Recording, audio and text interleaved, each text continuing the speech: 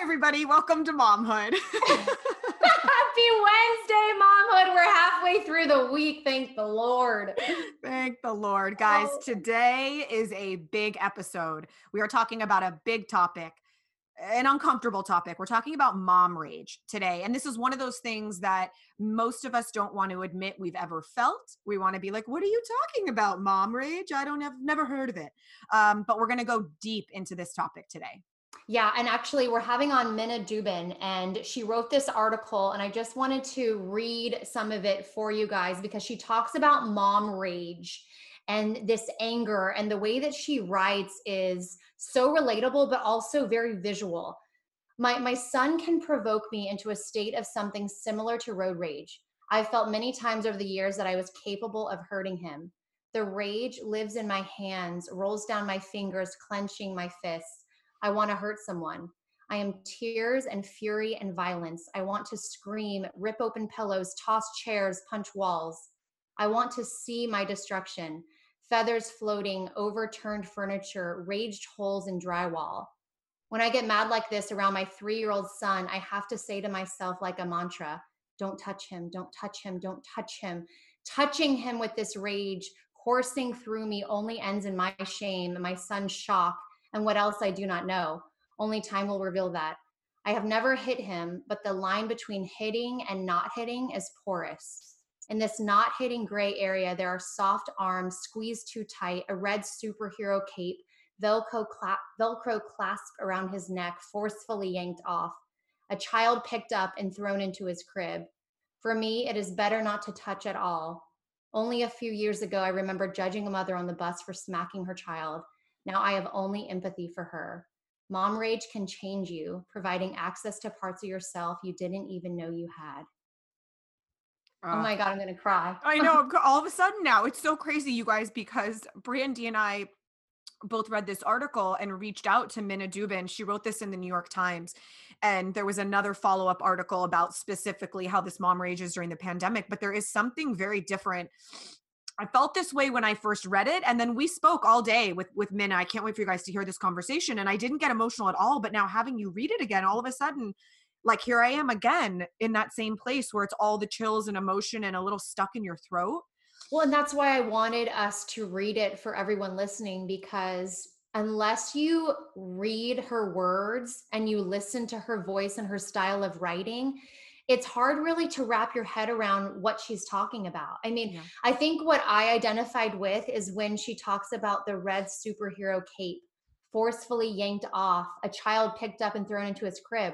We're not talking about child abuse. We're just talking about that edge, that frustration, the clenched fists that all of us 100% have felt, but we're too ashamed to talk about, or it's embarrassing. We don't want people to know who we are when no one's watching.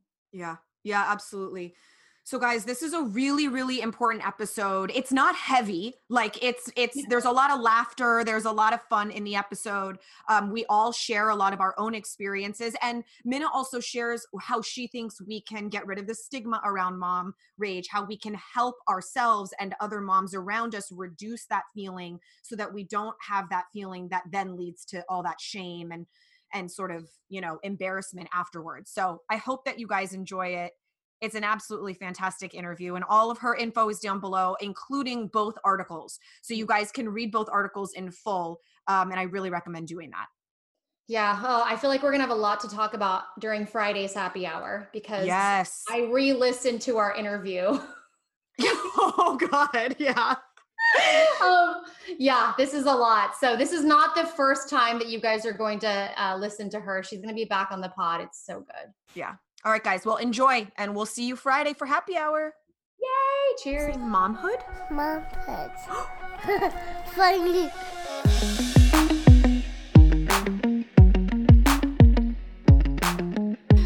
So Minna, we actually found you and all of the articles that you've written through Annie Tevlin. She's the founder of Skin Owl. She's been a guest of ours before, and she does this really cool thing where she shares links that she's inspired by, that she found useful and helpful to some of her friends and networks and moms. And as soon as Orly and I read that, we're like, wait a second, we need to have this woman on the podcast. And I'm so glad that you weren't so busy with all the other people asking you, like the New York Times and Good Morning America, that you had time for momhood.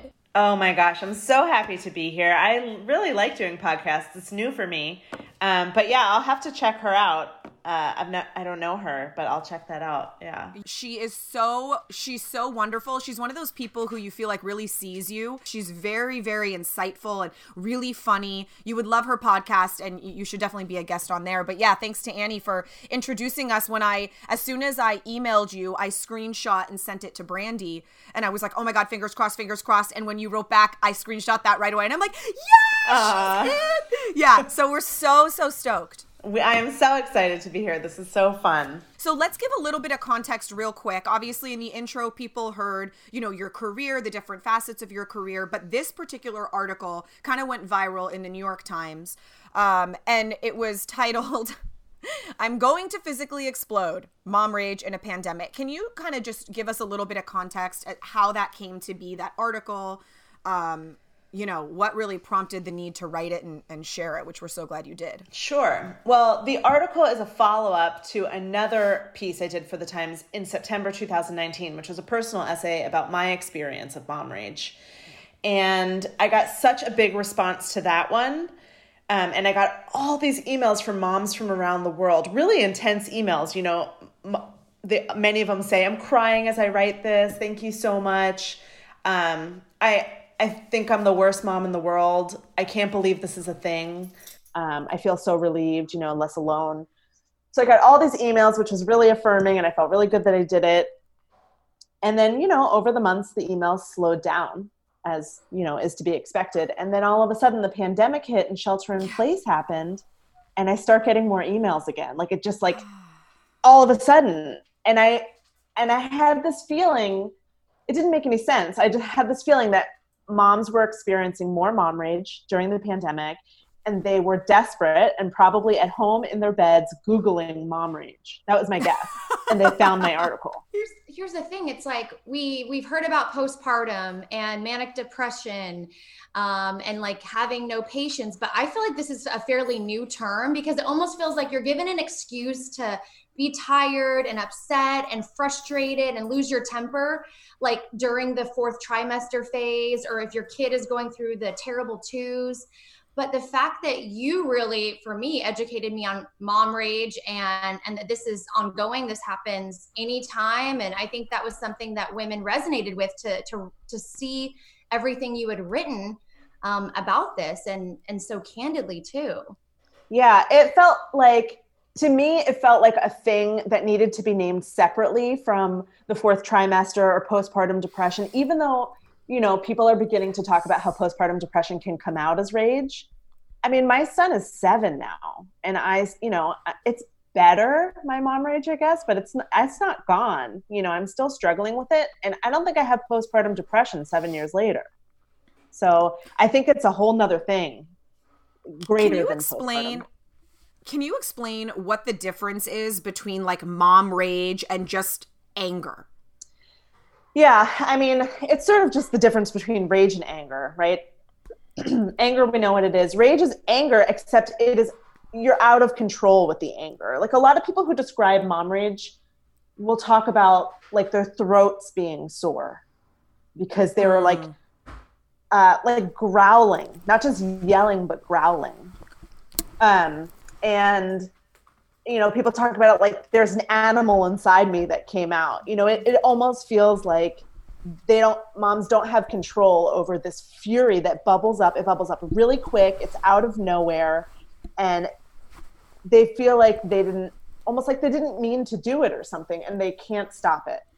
Well, you've written about the whole out-of-body experience. And when I was doing research about mom rage, a lot of moms said it's almost like they have this out-of-body experience. They can't control their voice, the way they feel.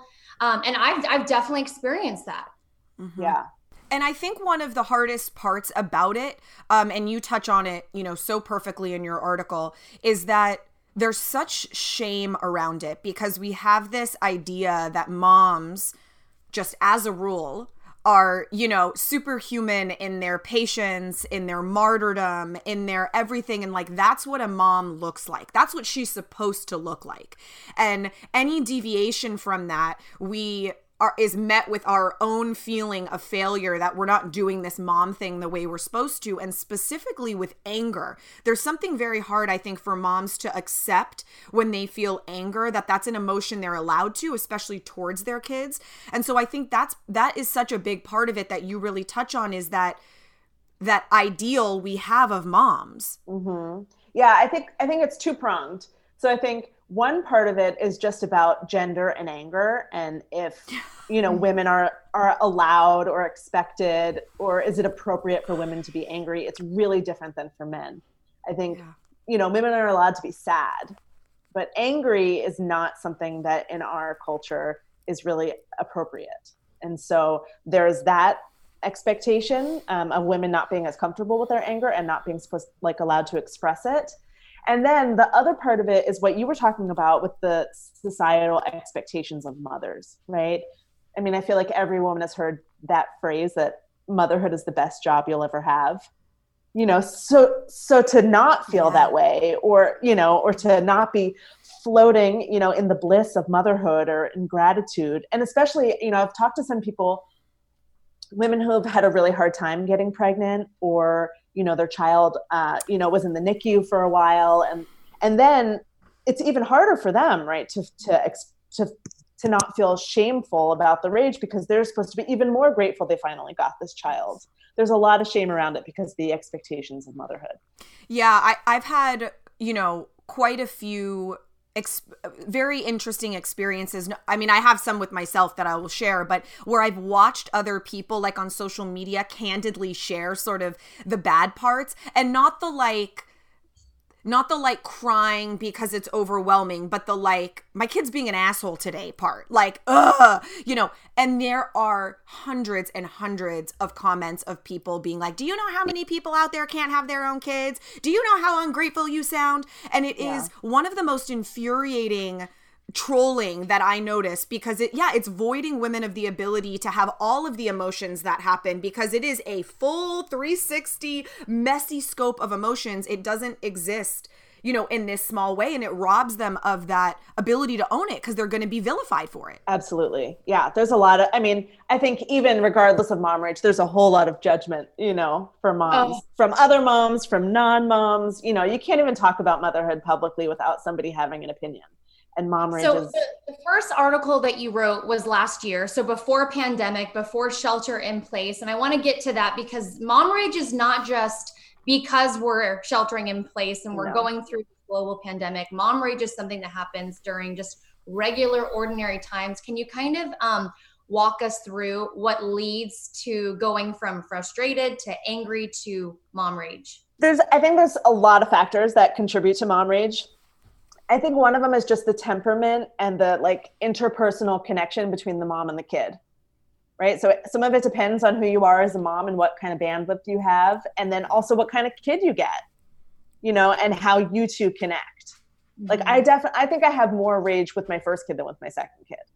And, my first kid's not my first kid is tougher for me personally. He's more spirited. He's challenging in certain ways for me. So part of it is that, just how me and him are with each other. I love that you said the child that you get, because I think that it really validates that all of the factors, how they're raised, the parents in their home, the friends, all of those things matter, but they are also come out as their own very specific being with their own very specific personality. And sometimes some are more difficult than others. I so relate to that. I had a much, much more difficult experience with my son than I did with my daughter. Yeah. He's grown out of a lot of it, but any of the mom rage that I really experienced was really only with him. Yeah. Yeah. So I think that's a big part of it. I think your partner, if you have a partner, is a big part of it. And I think it can be magnified if your partner is, a cis man. and raised as a man, and what kind of availability they have and what kind of capability they have and how balanced the workload is between you guys. Can you explain cis man? Oh, yeah. For anyone that doesn't. Yeah, a cis man is a man who is assigned male at birth. So they look like their gender assignment. They relate to their, right? Like they're assigned male at birth and they feel male at birth. Right. The two things connect. Exactly. Right? Okay. And I think, the lack of structural support for women and moms is a huge part, just being raised in a patriarchy where there is not very much structural support for mothers. There's no universal health care. There's barely any paid leave federally. And then women lose, if they take all this leave, they lose their place or they lose some footing in the workplace. It would help, if men took their paid leave, what they get, and if they had more, there's all these factors I think that are part of it, and just not enough time. Like moms don't have enough time to take a break or to relax. And I think especially, and like our individualist culture of America, I think is part of it as well. This village to like raise a family, there is not that much of that, especially I think in white culture. It's just, I don't see that as much. I think there's more of that, like family raising a kid, sometimes in Black culture and in queer culture, but just like in white straight culture, it's not really like that. It's very isolated. Absolutely. I've seen that with a lot of my friends that don't live in the US, whether they're African, Polish, Hungarian, close friends, where it is about everyone hands on deck. The entire family is involved in raising the children. It's not even a question or a favor. If you can live with your entire family or live on the same street or in the same duplex, you do. And you're right about that. Here, it's a burden. It's not accepted. It's something that is even frowned upon if you're trying to like barter with your family. Can you help with this? No, that's not my kid. Why is that? I don't know. I don't know why it's like that. I can only guess that there's something about the individualism of this culture of like, and the family unit. America's so about that, about like the home and the family unit of like, stereotypical like mom, dad, 2 kids. Like, I don't know. It's something about it. It's like part of our culture, especially white culture. When I think about that and I think about why, I look at my parents and we are very much like that, meaning my kids are my responsibility. They are not the family responsibility. They are mine. And it doesn't bother me really, because when I look at my parents, to me, they've been a really great example. My mom, especially, she worked when I was younger. Her and my dad prioritized date nights and leaving, and they didn't come to every soccer game. They didn't go to tournaments. You want to go to the tournament, you get a ride with Sammy. If her mom will take you, cool. We'll give you some cash. Like, we got our own life. Right. And I loved that so much, because to me, it was a great example that I could be a mom, because I cannot be the mom that sacrifices everything. And I also don't want to be the grandma who's still sacrificing. Like, I want my independence once I've earned it. Like, I want that. So I don't know if that is individual, if that's what you're talking about, but I do think there is the right that you can have as a grandparent to say, I want to be involved, but this is the time we worked so hard. This is the time to travel to all the places. This is the time to retire. This is the time to, go on the bike rides all weekend, which is like what my parents do. If it works, they're there to help. But, and I admire that, because that's kind of what I want for myself. But I wonder if that's bad as we're talking about it, Yeah, my parents live on the East Coast and I'm on the West Coast.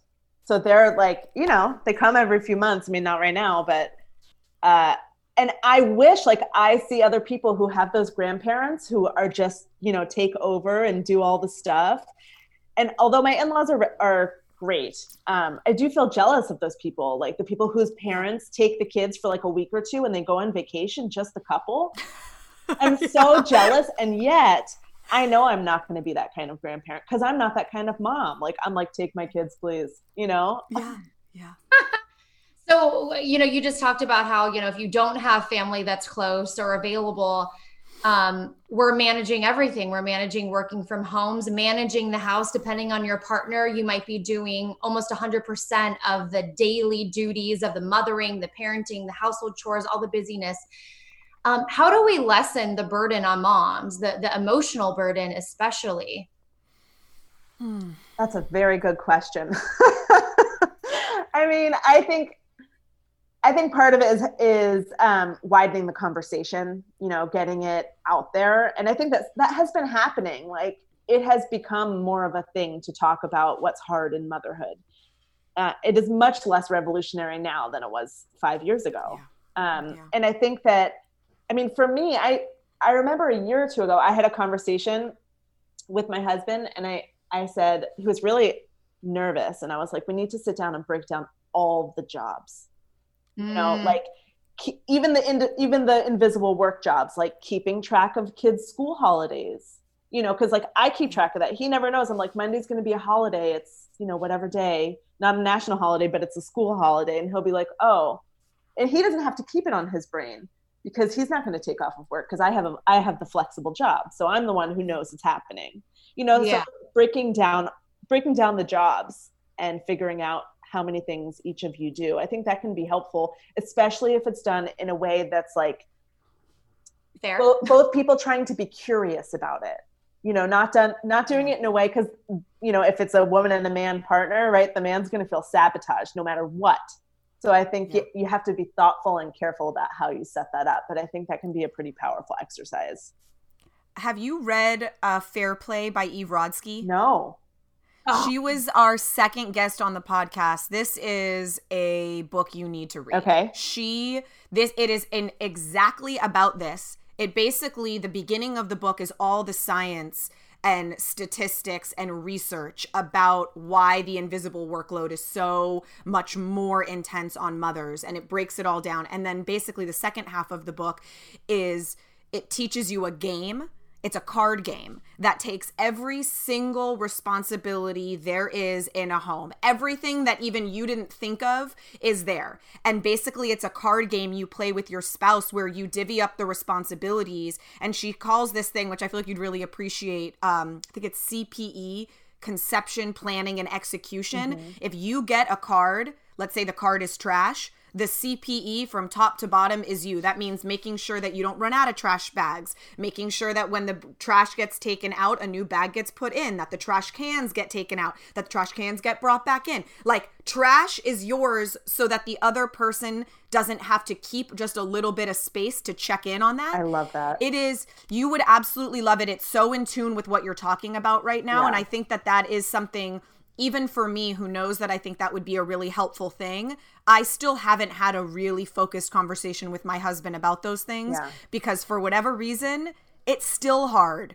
and feels unnatural and a little uncomfortable. Yeah, for sure. I don't know why. Are there any other things aside from having a conversation with your partner, any other things that you can think of, whether personal or as advice, that could lessen the burden? The emotional burden? The only other thing I can think of is about creating a village, like creating your own, making and working intentionally to create ways to help you outside of your partner, right? To widen the family resources, I guess, support system, whether that, talking to your friends, figuring out, how can you help each other? And I'm not saying I do that, but I think it's a good idea. I mean, and that's, right now during the pandemic, I don't even know, I guess one idea is a pod, but we're not even doing a pod because we have my in-laws and they're over 70 years old, we're trying to protect them. So anyway, right now it's just a whole nother can of worms. Did you receive any negative backlash when you shared the Mom Rage article initially? Yes, but minimal. I got maybe 2 emails that were not nice. I'm sure I deleted them and I don't remember them. Good. You know what? Good. Never mind. F them. I want to talk more about just Mom Rage. Like, what does it feel like? What's an example of something that could happen that puts you over the top? And then when that happens, what do you do? I think everyone has different triggers. And I think one of my triggers and one of my things is about fear and also feeling not listened to. So, like for a pandemic example, here's 2 pandemic examples. Right now, when we go outside, there is all of the stress about the kids touching stuff. I have a 7-year-old and a 3-year-old. And especially for the 3-year-old, but really for both of them, it's really hard to remember. You know, we pass like a church and there's a railing, and they just like, the 3-year-old goes right to the metal railing and touches it and does a few flips. And I'm like, you know, I guess I'm getting a little bit less freaked out as we go on. I'm like, okay, we're just going to sanitize. I'm not going to freak out. But at the very beginning, I think I had so much fear around the coronavirus that, you know, I would get heated around it. Like I could feel myself boil almost but it was like a fear boil where it'd be like, don't touch that. And like by the 5th thing, I'm like, why do you have to keep touching everything? You know, like I start, and it's a fear thing. Like I feel it in my chest kind of. So, and then I think another one is like right now, especially, you know, we live in a very small house. It's like a 2-bedroom, 1-bathroom house. And my partner's a therapist, and he's doing therapy on Zoom in the bedroom, you know, 10 feet away. And you're trying to keep it quiet for him. Exactly. I'm trying to keep it quiet. And so some of that is like the not listening thing for me, or not feeling respected, where like I'm telling them to be quiet and they're like stomping around the house. And by like, you know, at first I say it really calmly, don't forget Daddy's working, you know, I'll say it really nice and I'll use my pleases and all of that. And then by like the 7th time, it starts to feel like a personal affront, which it's not. But by the 7th time, I can lose it and be like, go outside, you know, just like, I forget the name of the person who I quoted in the first essay in the New York Times, but he talks about how it's like a system of triggers where like by the 8th trigger, you lose it. And then it can take days to get your body back to 0. Like the next day you could be at like a 5. And so you're going to trigger more easily from the day before. I definitely relate to the listening thing. I get so, when it's bedtime, to me, you know, it's bedtime for us is really difficult lately, because right when I get the kids basically like ready, teeth are brushed, everyone's in pajamas, they're in their rooms, is the minute my husband comes home from work.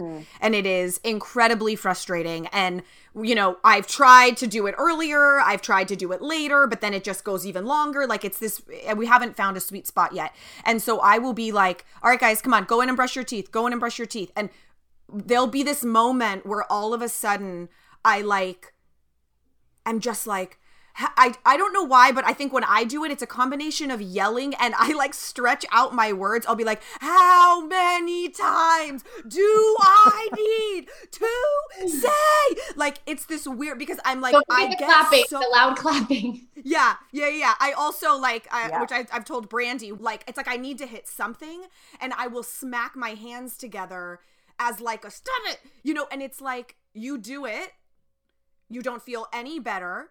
It's a release that's probably needed, yet it doesn't give you the same payoff a release gives you. It sort of floods you with a little bit of embarrassment that you couldn't control yourself. I'm trying to teach my kids not to lose their temper, yet here I am. It is this very weird dance, yet to me, it's an indication that something needed to come out. Yeah. Right? Yeah. Like, if I get to that point, I don't know what I need, but I either needed 10 minutes alone or I needed something, because something needed to come out of me. Yeah. I'm relating so hard. I was just going to say, the teeth brushing, I also really struggle around teeth brushing.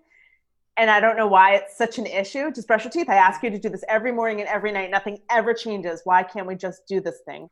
And, you know, when I'm not, I had so many nights where I was flipping out. And the clapping thing, I know about that.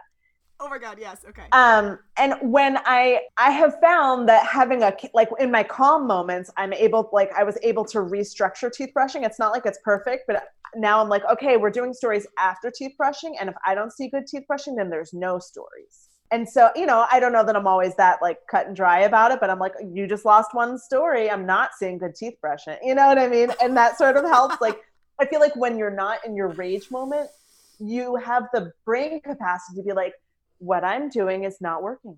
How can I be more creative? You know, but in that rage moment, you're just like, brush your goddamn teeth, you know? Yeah. Going back to the way we connect to our children and how they are exactly who they are meant to be from the moment that they're made, in my opinion. For me, when I've experienced this before, I feel like I have to put more work into my parenting skills. Like, as I'm listening to both of you, totally relate to that. I get mom rage, I get upset. But when I'm laying in bed, I'm like, what work do I need to do on myself that I haven't worked on, whether it's issues from my childhood, issues in my marriage, issues at work, insecurities because of the pandemic. And then how can I be a better parent? Why am I not remembering things that I've read? Or what book do I need to take time out to read to learn the positive parenting tricks? How to be creative, understanding where my child is developmentally so I can connect with them on that way. If something that I say doesn't register with them after 3 times, I have to be able to check myself and be like, I'm the adult, I'm the grown up. I have to stay safe. I have to stay patient because I'm teaching them how the world works. I'm creating the culture that they know. I'm supposed to be modeling the behavior. So for me, I have to always put that mirror in front of me and understand, for me, it's not about them. It's my bad. Yeah. And when do you get to a point where you decide, okay, mom rage is a symptom, but what is the real cause? Is it work we have to do on individuals as moms? Is it the work we got to do with our significant others? Or learning parenting, better parenting practices? Yeah. I think that's really important. And when you are deep in a shame space, it's really hard to do that kind of good, smart, proactive thinking. And I think after mom's rage, they're like, that may not come for a few days, because instead afterwards they're lying in bed and they're just like crying because they're like, I'm the worst mom in the whole world. Like, that feeling can be just totally overpowering. And most moms then don't feel like they can talk to their partner because they're so ashamed. So I think that thinking that you're talking about, does happen eventually and is really important. And for me, I think therapy is important. For me anyway, it has been. I love my therapist. And then finding yourself an unbiased witness, whether that's a therapist or even better, or not better, but in addition to some mom friends who you can really be real with and who know what you're talking about. And I always say, like, it's best to find some mom friends who have more kids than you or older kids, so that they can they've been there, they've done that, and they're going to be like, yeah, it's fine. People who are just, even though, like, of course, like, mom rage is not fine, I just feel like the shame makes it so much worse. And if you can not get stuck in that so that you can do this proactive work that you're talking about, that feels like a really big deal to me, to be able to speak it and move past it so that you can then do that work. I'm so torn sometimes about, Brandy and I, talk about this a lot. Brandy is very intentional and very purposeful and very like... Try to be. Yes. No, she is. Even in the moments when things are going awry, there's sort of like a method to her madness, and I am much more... I don't have a plan for anything, and I just sort of go with where my heart's at the moment or whatever. And sometimes I feel like with our kids, the reaction they get from us, no, maybe I wish that I had said it more calmly, but it is not, I don't feel it is always my responsibility to create a world in which they get everything just the way they want in just the way they need, because that's not how they're going to get it in the real world. They're going to have to deal with things that come to them. They're going to have to mold themselves in certain environments. And so I always struggle with that idea. And Brandy, I remember she and I had this conversation a long time ago about how when she goes to the market with her kids, that's not their job to sit there at the market and have to be, well behaved and sit for an hour while she has to go food shopping. But I was like, but that's life, sure, it's not their job. They don't have a job there too, they got to go a lot. Sometimes they have to do something they don't want to do. And that's just how it's going to be. And sometimes you have to behave even when you're doing something you don't want to do. And so for me, I struggle a lot with what is my responsibility and my self-work and what is theirs? they have a responsibility too, you know, like they've got to listen as well. It's not just about me perfectly wrapping my message so they can hear me. You got to listen sometimes. Right. And so I find myself really struggling between those two, whether it's my responsibility or theirs. Have you ever had that feeling where you're like, sure, I could do this work on myself, but you know what? This is a you problem. Because sometimes I do. Yeah, well, I feel some of that for me, it translates to me as like a sort of self-care thing. Like, what do I need and what do they need? And am I going to give them their needs, or am I going to take care of my needs in this moment? And sometimes they can, you know, you can figure out a way where both needs get met. But I think I do have those moments, like when my kid wants to go somewhere and I don't want to go there again. We've been going to that particular like dirty creek every day for 5 days, and I want to go to, you know, the further away, nicer creek or whatever it is. Yeah. And like, that's an example of just like, do I do this to make them happy, or am I going to do what I want to do? And what do you do in that moment for yourself? Like, is there a process that, you know, you go through a sort of a mental process of like, okay, pros and cons, is it worth it, whatever? Or is it just in the moment you're like, fuck it, I want the nice creek? I think it depends on the day. My son is a master negotiator. So sometimes we try and negotiate. Like, I'll be like, well, if we go here, then we can go there the next, 4 times or whatever. We'll try and negotiate with each other. Or like, he'll often just be like, he's very rigid, and I think so am I. And he'll just be like, no, no, no. And me and my partner are trying to be like, instead of saying no, make a proposal, And so then he'll try and negotiate with us, which is a little more helpful than us trying to negotiate with him, because we're probably more flexible. I will say my kids are younger, so I have it, so my daughter Millie just turned 3 and Sunny is going to be 1 next week. Mm-hmm. So she does a little bit of negotiating, but really I haven't experienced that yet, where I can't like flip the script or come up with a different fun idea, because at the end of the day, like, yeah, I definitely try to get what I want to do done. For sure. But I try to do it in a way where she feels like she's winning, because then it's like calm, or teach her about sharing or taking turns. So that's kind of my idea when I try to be creative, but at the same time, like, get what I need. Yeah. Yeah, exactly. You probably get more accomplished than I do, but sometimes I don't have the ability. So, Minna, I wonder, like, do you have, if you could have a hope that through all of this, through this sort of these multiple articles kind of going viral and opening up a conversation, what do you wish the conversation was around mom rage? I think I wish that it would become a larger, more like a politicized issue, to be honest. Like, what do you mean? I wish that it would be, that it could grow enough to actually go into policy in terms of mothers and families getting fiscal and structural support. Like schools, for example, like public schools, probably private schools too. Why do they end at 2?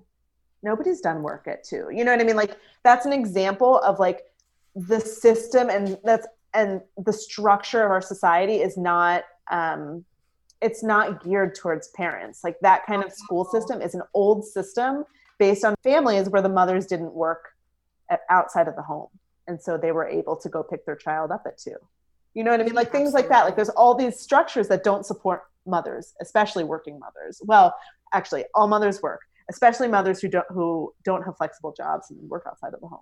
Mm-hmm. Yeah. So I think that my hope is that, I think both, like those conversations we were talking about women having with their husbands around work inside the home, like that feels really important, and just getting the homes to be more equal. And I think it's sort of a tricky conversation right now, because everyone says like, oh, my husband he's like really great in terms of like a man, right? Like he's one of the best. Like he does so much more work than my father did, right?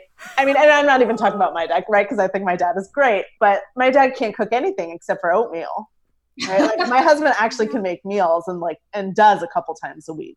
You know what I mean? So like, I think there's some resistance to having those conversations, because we're like, there's some way that we feel like men have evolved in some ways. And so we're like, oh my God. Yeah, I don't know. It makes it hard. Well, I think since the pandemic, there has been small steps in making this happen. I mean, I've seen it all over in my home and my girlfriends' homes where, the men are finally seeing, or the partners are seeing, really that load of motherhood at home, and employers are now seeing it. There's been huge shifts in businesses and companies, and there's small steps at least happening because of the pandemic. Mm-hmm. Yeah, I think you're right. I think in some homes, men are pulling their weight in a different way. And women are pulling their weight in a different way, and like an even more way, which I think is why there's like this breaking point happening right now that moms are going crazy. It reminds me of something you wrote in another one of the articles that you sent us, which there's a couple more questions we have on mom rage, and then I really want to talk about your book that you're working on. Motherhood is a Motherfucker. Mm-hmm. Such a fantastic title. But there was something you talked about in there where you were talking about the fact that there's no female, for lack of a better word, female term that correlates to being a gentleman, because we naturally do those things by default. We put ourselves last by default. We think of other people's first by default. We're conscious of people's spaces and feelings and bodies and all of the things that when we say to our sons, be a gentleman, it's like, be courteous, think of other people, that there isn't even a word that you could use for a girl, because it's like, when have you ever had to say that to a girl? When we are young girls, to when we are teenagers, to when we are young women, when we are in relationships, when we are married and mothers, that it starts at that young age and it just keeps on going. It's expected to be a lady, right? Yeah. Yeah, it starts so young. I mean, I don't even think we realize it, that we're doing it, And part of it is just mimicking, right? Like my son mimicking my husband and my daughter mimicking me. I mean, I see it all the time. She like runs around in my high heels and my purses, And I don't hardly wear high heels and purses, It's really interesting. How do we talk to our children about mom rage? Like, what happens in your home after you've lost it? What kind of repair happens later with your kids, and what do they think about that experience, whatever it may be that happened? We're pretty good about repair in my house, maybe because it happens a lot, but I feel like it's not that hard for me to say I'm sorry. And I try to do that. I really do. I try and mostly with my son, to talk to him. And usually the repair happens immediately. Like usually we'll sort of escalate until it like hits, a head or whatever. And then immediately either one of us gets upset and we'll start connecting with each other. The other day I felt like I flipped out and I shouldn't have. And he was also flipping out.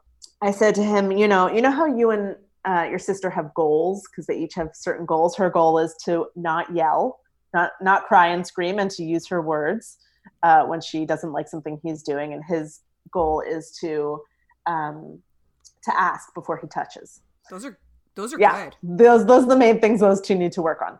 And I told him, how you guys have goals? And he said, yeah. And I said, mommy has a goal too.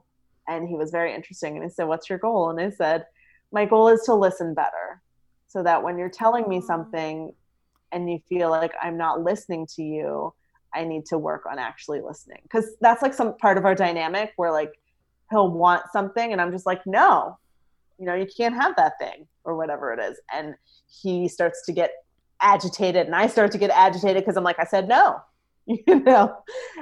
But sometimes like really what I need to stop and do when he starts getting agitated is to stop and listen and really figure out what's going on for him, that he's like getting heated about this thing. Like it must be representing something else for him or whatever it is. And I said, let's make a code word when you feel like mommy's not listening. Has it come into play yet? It's come into play. He's used it a few times. It's like, he is such a funny kid and his code word is a number, it's like 9843. Oh my God. Love it. Yeah, he's used it a few times. And once he used it perfectly and it worked. And a few other times it was just like random, and I was like, you're not really using it right. I feel like I'm so desperate for an update on this, because I'd be so curious if when you're feeling the mom rage boiling up, if he goes 984, if you're like, shut the hell up. You know, it's like at that moment, is it the thing that pulls you out of it, or does it send you over the edge? I could be like, how dare you use your code on me right now? Because you feel so vindicated in your fury. Yeah. Oh, it's so good. Yeah. I love the idea though of sharing this process with our kids, of being like, you know, mom's not perfect. Like, I think we definitely know that from being kids and looking at our parents and assuming they know everything about everything. And then as you get older, your relationship with them becomes so much deeper because you understand that they were just young people trying to figure it out, and you relate to them in such a way. Yeah. So I think kind of cluing your kids in on the fact that this is a process, and that, you know, I do that with them. I will go in if I've lost my temper, or I got really upset, or I stormed off. I'll go in and I'll be like, you know, listen, I'm really sorry. Sometimes I get upset and I need just some space. Like, I need some space to calm down, just like you guys do. I'm sorry if I scared you or if I hurt your feelings, or, you know, and I try my best to apologize, because from everything I've heard from amazing people we've had here in conversations is just like, that does a lot to repair it, is just the apology, the acknowledging, you know, from a parent to a child. Yeah. To show that you're fallible, like that you make mistakes too, is, I don't know, it feels important to me. Oh, absolutely. And I think when we were being raised, our parents never did that. I mean, this is a generational thing. You weren't allowed to speak to your elders, and they were perfect, and there was never really an apology. And I think a lot of children our age went through their whole life thinking their parents are perfect, they can do no wrong. They didn't have to apologize because they're grown-ups. And then, you know, maybe you don't have any of that repair work happening till you're adults.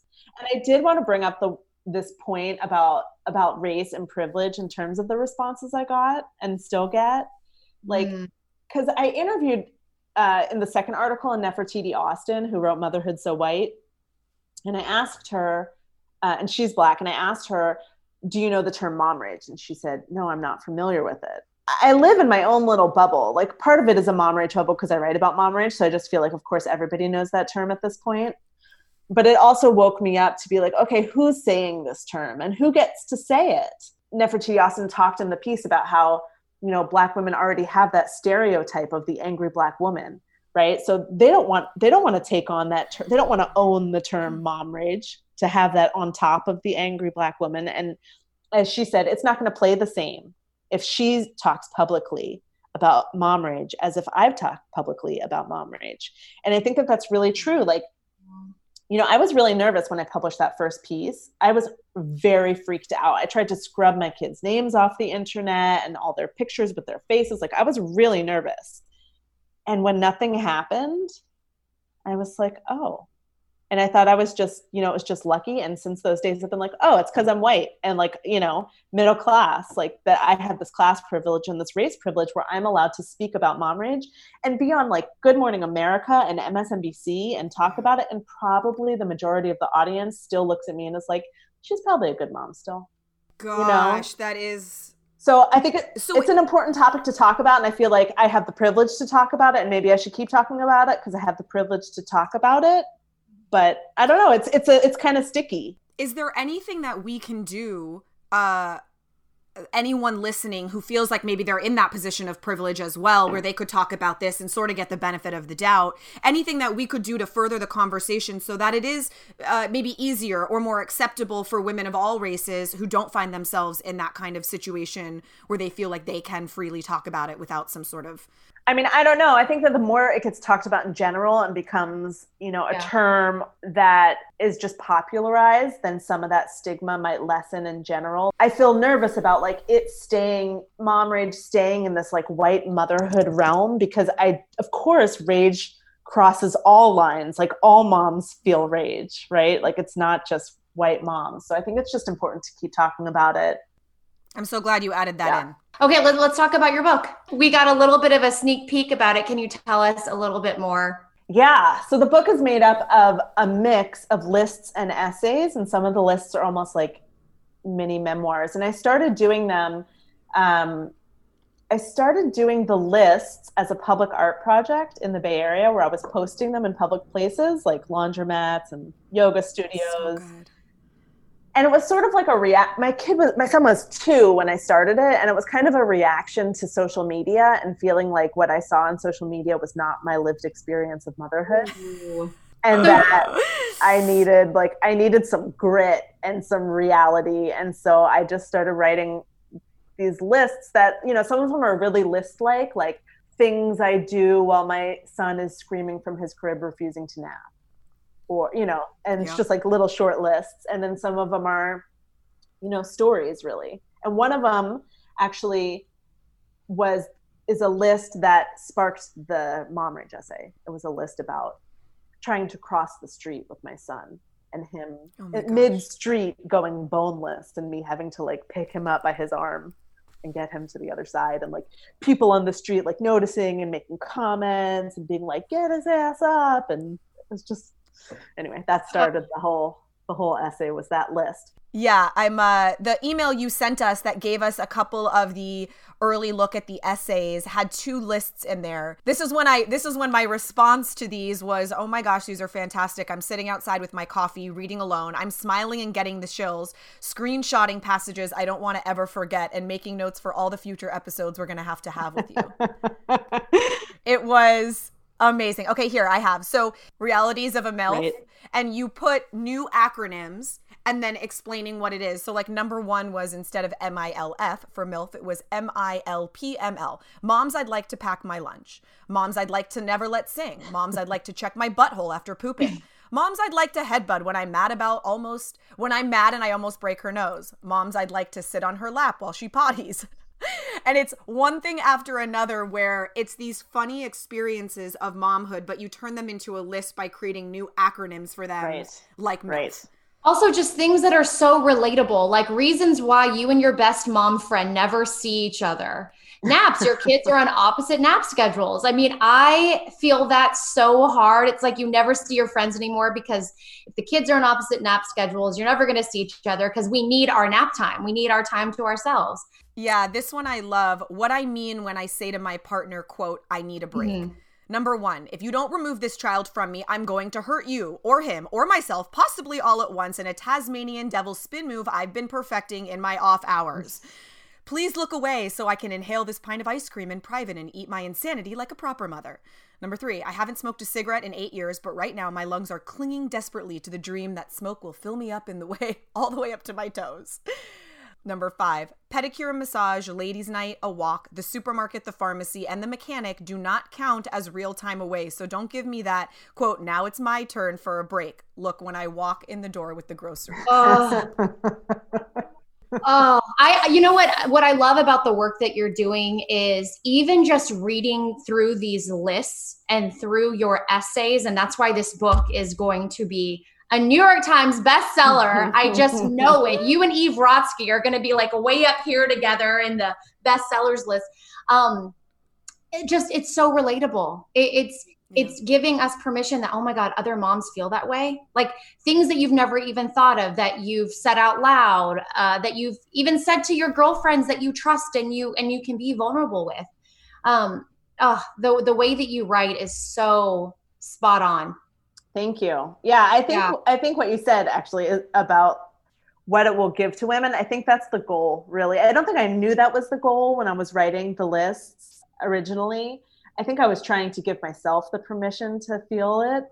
But I think what the book does is give other women and other moms the permission to just breathe, to feel that relief and that recognition and to laugh about it. I think that helps for me. When I write my stories, I can see them from an outsider's perspective. And especially if they're funny, I'm able to laugh at myself. And that feels like a relief to take it all just a notch down in the serious, scale. Yeah, it dissipates some of it and it becomes exactly a little bit funnier. So I know you said right now you're looking for a publisher for the book. So that everyone can follow along on this journey. Yeah. Is there any way that those people that are listening right now can help you? What's the best way? Is that following you on social? Is that sharing the articles through the New York Times or sharing them directly from your website? What would be the best call to action for people to help you right now that we can get this book out there? Yeah, I think, sure. I mean, following me on social media always helps. sharing the lists or the article always helps. If they want to give us your handle, give us your Instagram handle. Is at momlist. And then, if they want to be kept up to date on stuff that's happening with the book or publications, if you go to my website, minadubin.com, at the top, there's a little bar where they can put in their email to be on a newsletter that I send maybe once or twice a year.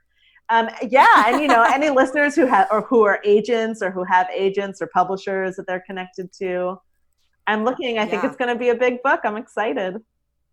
It is. It absolutely is. I mean, just the tiny snippet that we got, I was so sad when I realized I went through all 4 docs that you sent. Yeah. I just wanted more and more and more. And the essays really, they're funny and they're relatable, but they're saying something very powerful. The one about, and it's like, I don't want to tease it because no one else listening is going to have it, but the one about Smile Baby, about the performance that we start doing, especially with our daughters, that we start asking of them early on, and that performance as we go on, and how do we even separate who we are from the performance we're so used to putting on. I mean, these are really big conversations sort of disguised in very digestible essays, and then it sits with you. It really does. These essays sat with me all day.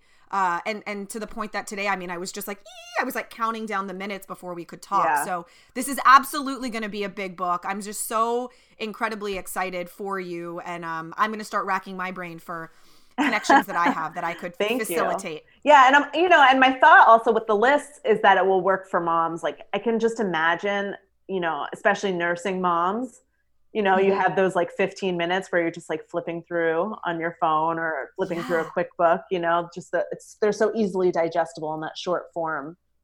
Oh yeah. This is going to be one of those, like mom summer reading where moms are like, you have to read this book. Like this woman gets me. Like I feel seen. Like she is saying everything I've ever thought and she wrote it down so easily. 100%. I mean, your book's, it's happening. And we will do everything we can to make sure it happens. Thank you. Oh, well, Minna, thank you so much for taking the time. Guys, we are going to have all of her information down below so that you can just scroll down to the show notes, subscribe to her newsletter, follow her on social media, screenshot the list that you relate to most and share them on your social media and tag her so that more moms can see it, because I really do think it's super helpful. And for those of you that follow us, it's at Momhood Show on Instagram. We've got Momhood Live Happy Hour this Friday, every Friday, 3:30 Pacific Standard Time. I'll be hosting this Friday. And also our Facebook group, our private Facebook group. I feel like there's something so magical and special that happens in this closed group where people are vulnerable and real and ask for advice and share things. It's a totally different feel and community. So if you're not part of our private Facebook page, find us by searching Momhood. Yes. All right, guys. Well, we'll see you on Friday. And Minna, thank you again so much. Thank you for having me. This was great. All right. Bye, guys. Bye.